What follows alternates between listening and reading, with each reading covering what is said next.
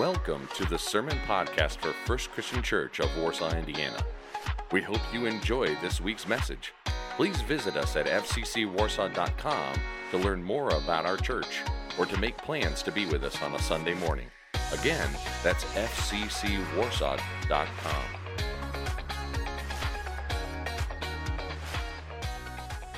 Awesome to be here with you today. This is fun to be outside and be a part of this, isn't it?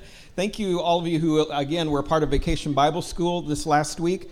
We averaged 75 children here each day, I think around 60 or so workers.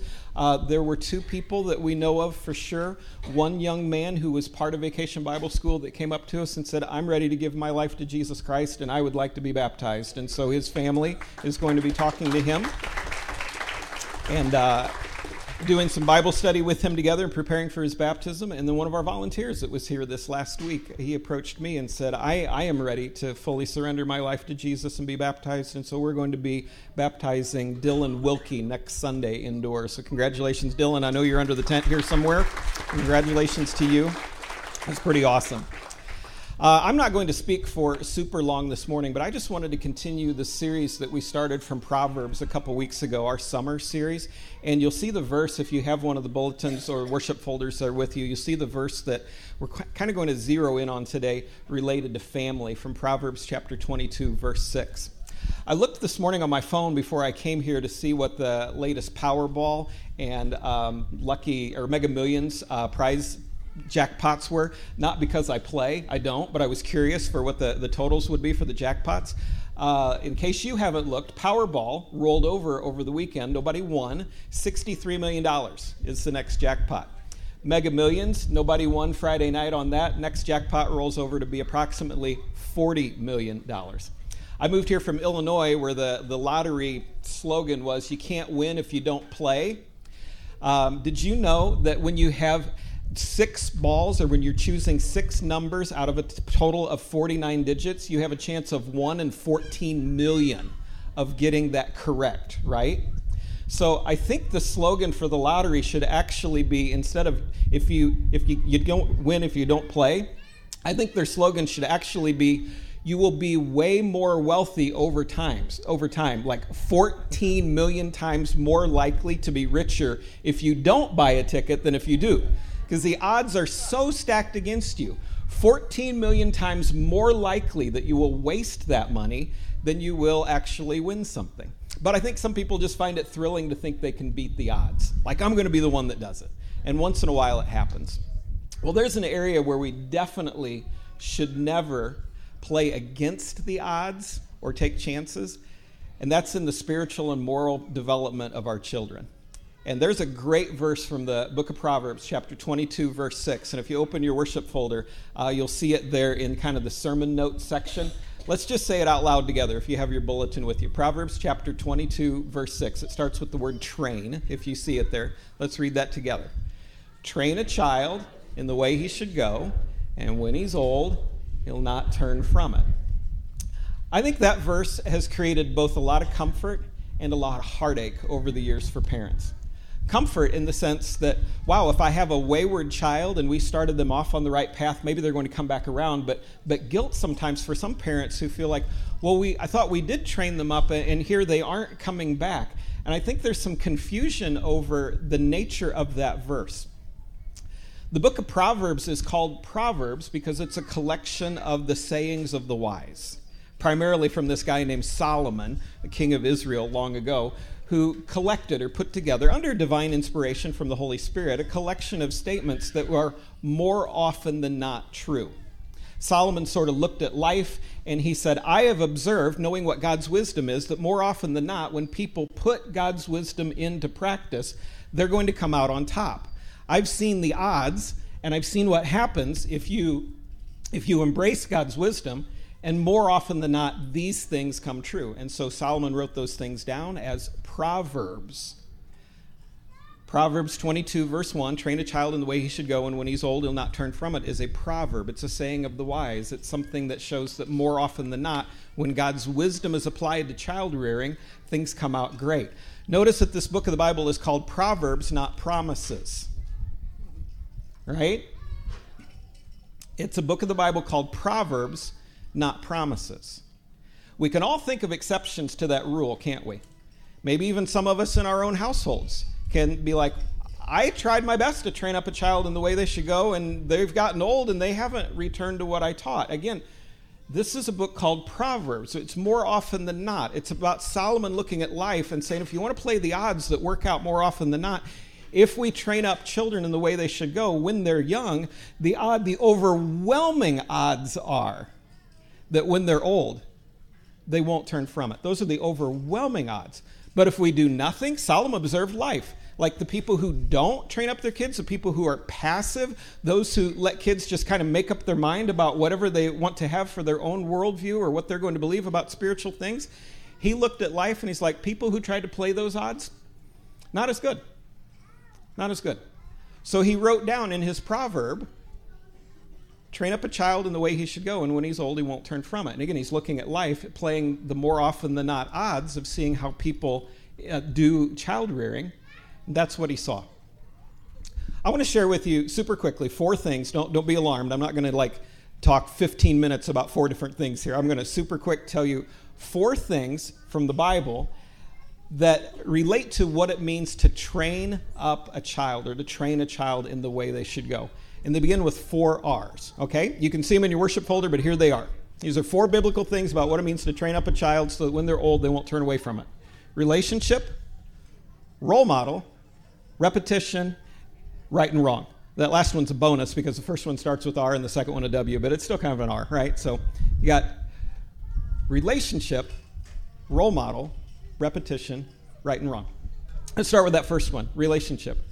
Our small group, our life group of young couples, young parents, recently went through a study called It Starts at Home. And in that study, we learned the principle that the likelihood of a child growing up in a home where there is a strong relationship with their parents will more often than not embrace the values and the morals of that parent. That's the likelihood principle. If there's a strong relationship with that parent, they will embrace the values of that parent, for better or worse. So if we're holding to the values that God wants to have instilled and there's a strong relationship there, more often than not, that's what's going to be lived out over time. The Bible tells parents in the New Testament, especially fathers, don't exasperate your children, but bring them up in the training of the Lord. Don't exasperate them. Make sure that there is a strong relationship there. I was in a meeting here at the church building a couple weeks ago with some people in the community, and one of the young ladies that was leaving that meeting was on her way. She's in her 20s and married. She was on her way to have lunch with her dad.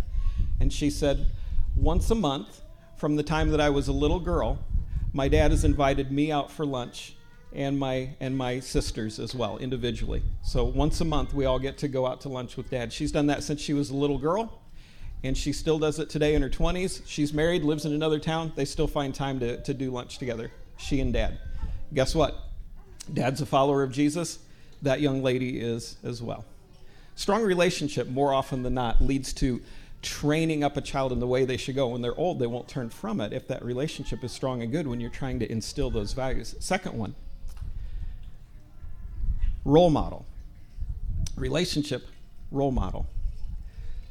There are some things here that parents should never say to their kids because they're not super effective. One would be, back in my day, if you start a statement with that, not super effective. Another statement that's not super effective, if you fall out of that tree and break both of your legs, don't come running to me. That's not a super effective statement. Put down that stick or you'll poke your eye out. Most kids are probably like, come on, Dad, Mom, I poke my eye in, but I'm not going to poke my eye out with the stick. That would really take some doing, right? Another thing, not super effective, do as I say, not as I do. That's the opposite of what the Lord wants us to do when we're training up children. Here, I want to show you something from the book of Deuteronomy, chapter 6.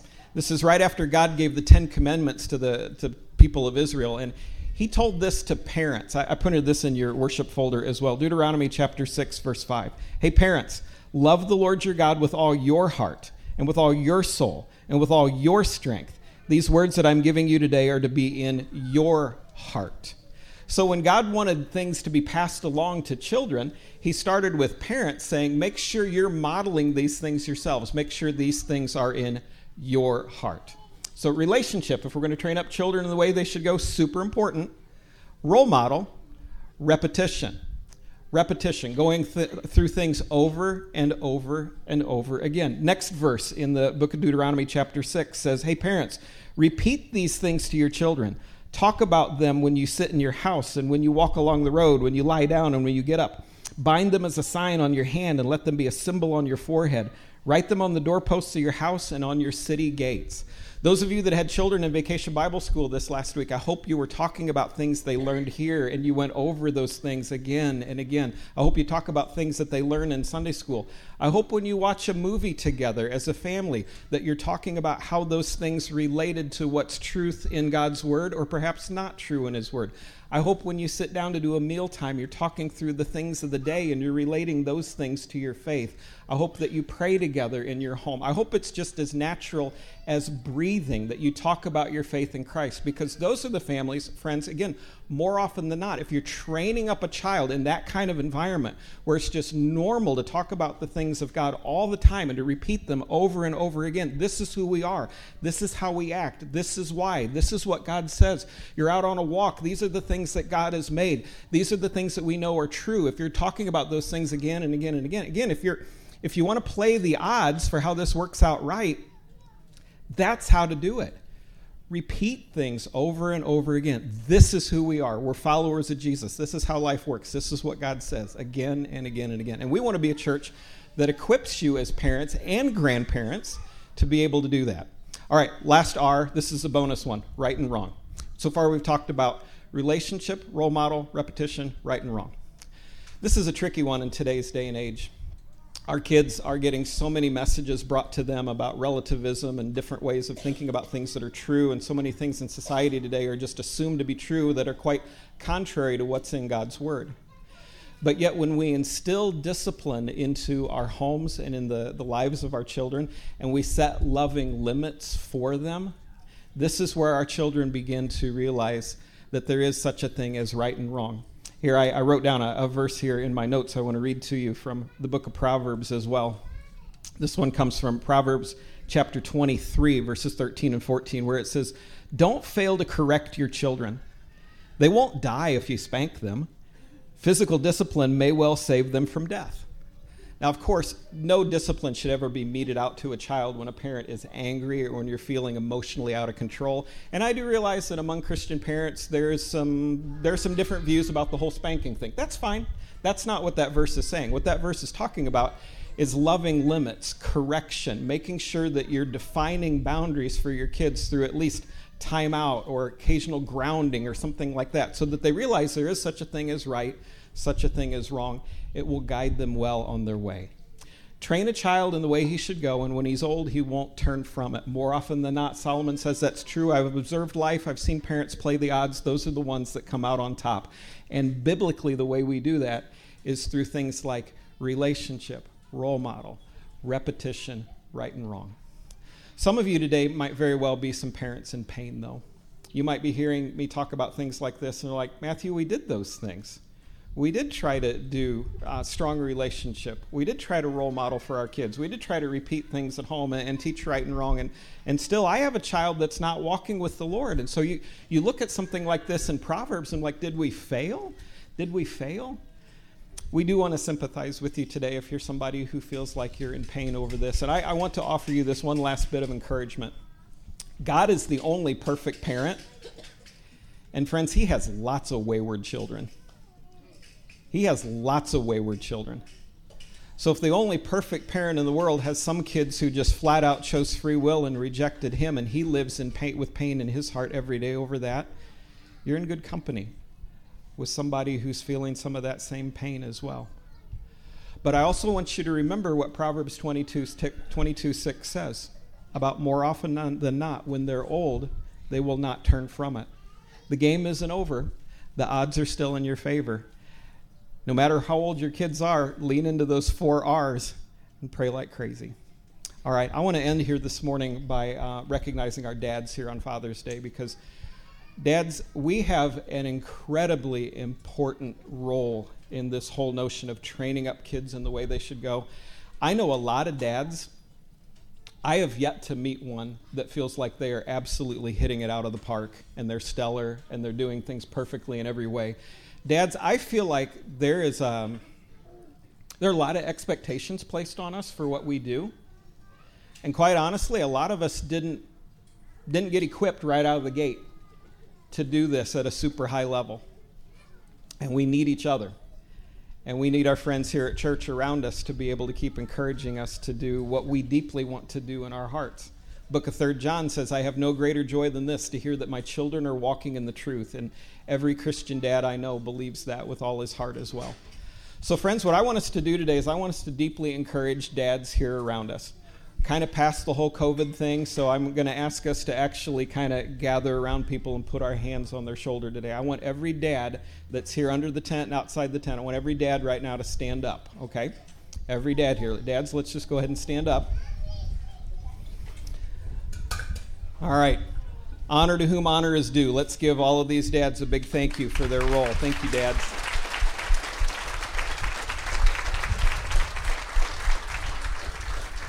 All right, don't sit down yet, dads, because the next thing we're going to do, I want you, if you are in the family or the household of one of these gentlemen, to walk over next to them and put your hand on their shoulder. So stand up and do that, and I want all of you who are near one of these gentlemen, not even part of their family, just walk over, find a dad, put your hand on their shoulder, and we're going to pray, okay? So gather around the dads, and let's lift them up in prayer. Father in heaven, thank you for these dads that are here today, and thank you for our families. We're grateful for dads.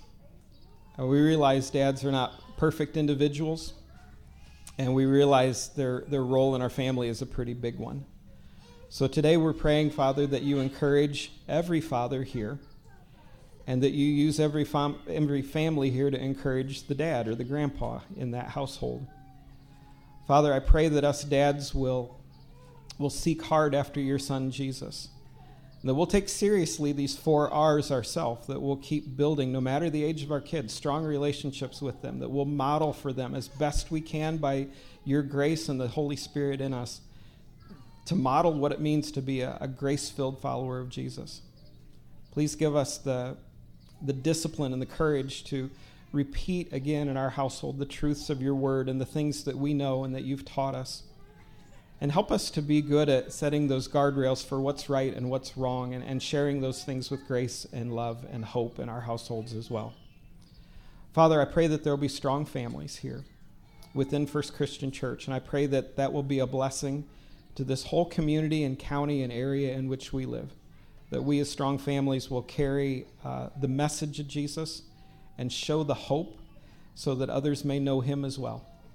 Thank you for this time that we've had to worship here today, Father, and we pray this in Jesus' name. Amen. Hey, let's hear it again for all our dads. Thank you, dads, and happy Father's Day. Thank you for listening to this week's sermon from First Christian Church of Warsaw, Indiana. We invite you to join us for worship on an upcoming Sunday morning. Check out our website at fccwarsaw.com for more details and information. Again, that's fccwarsaw.com.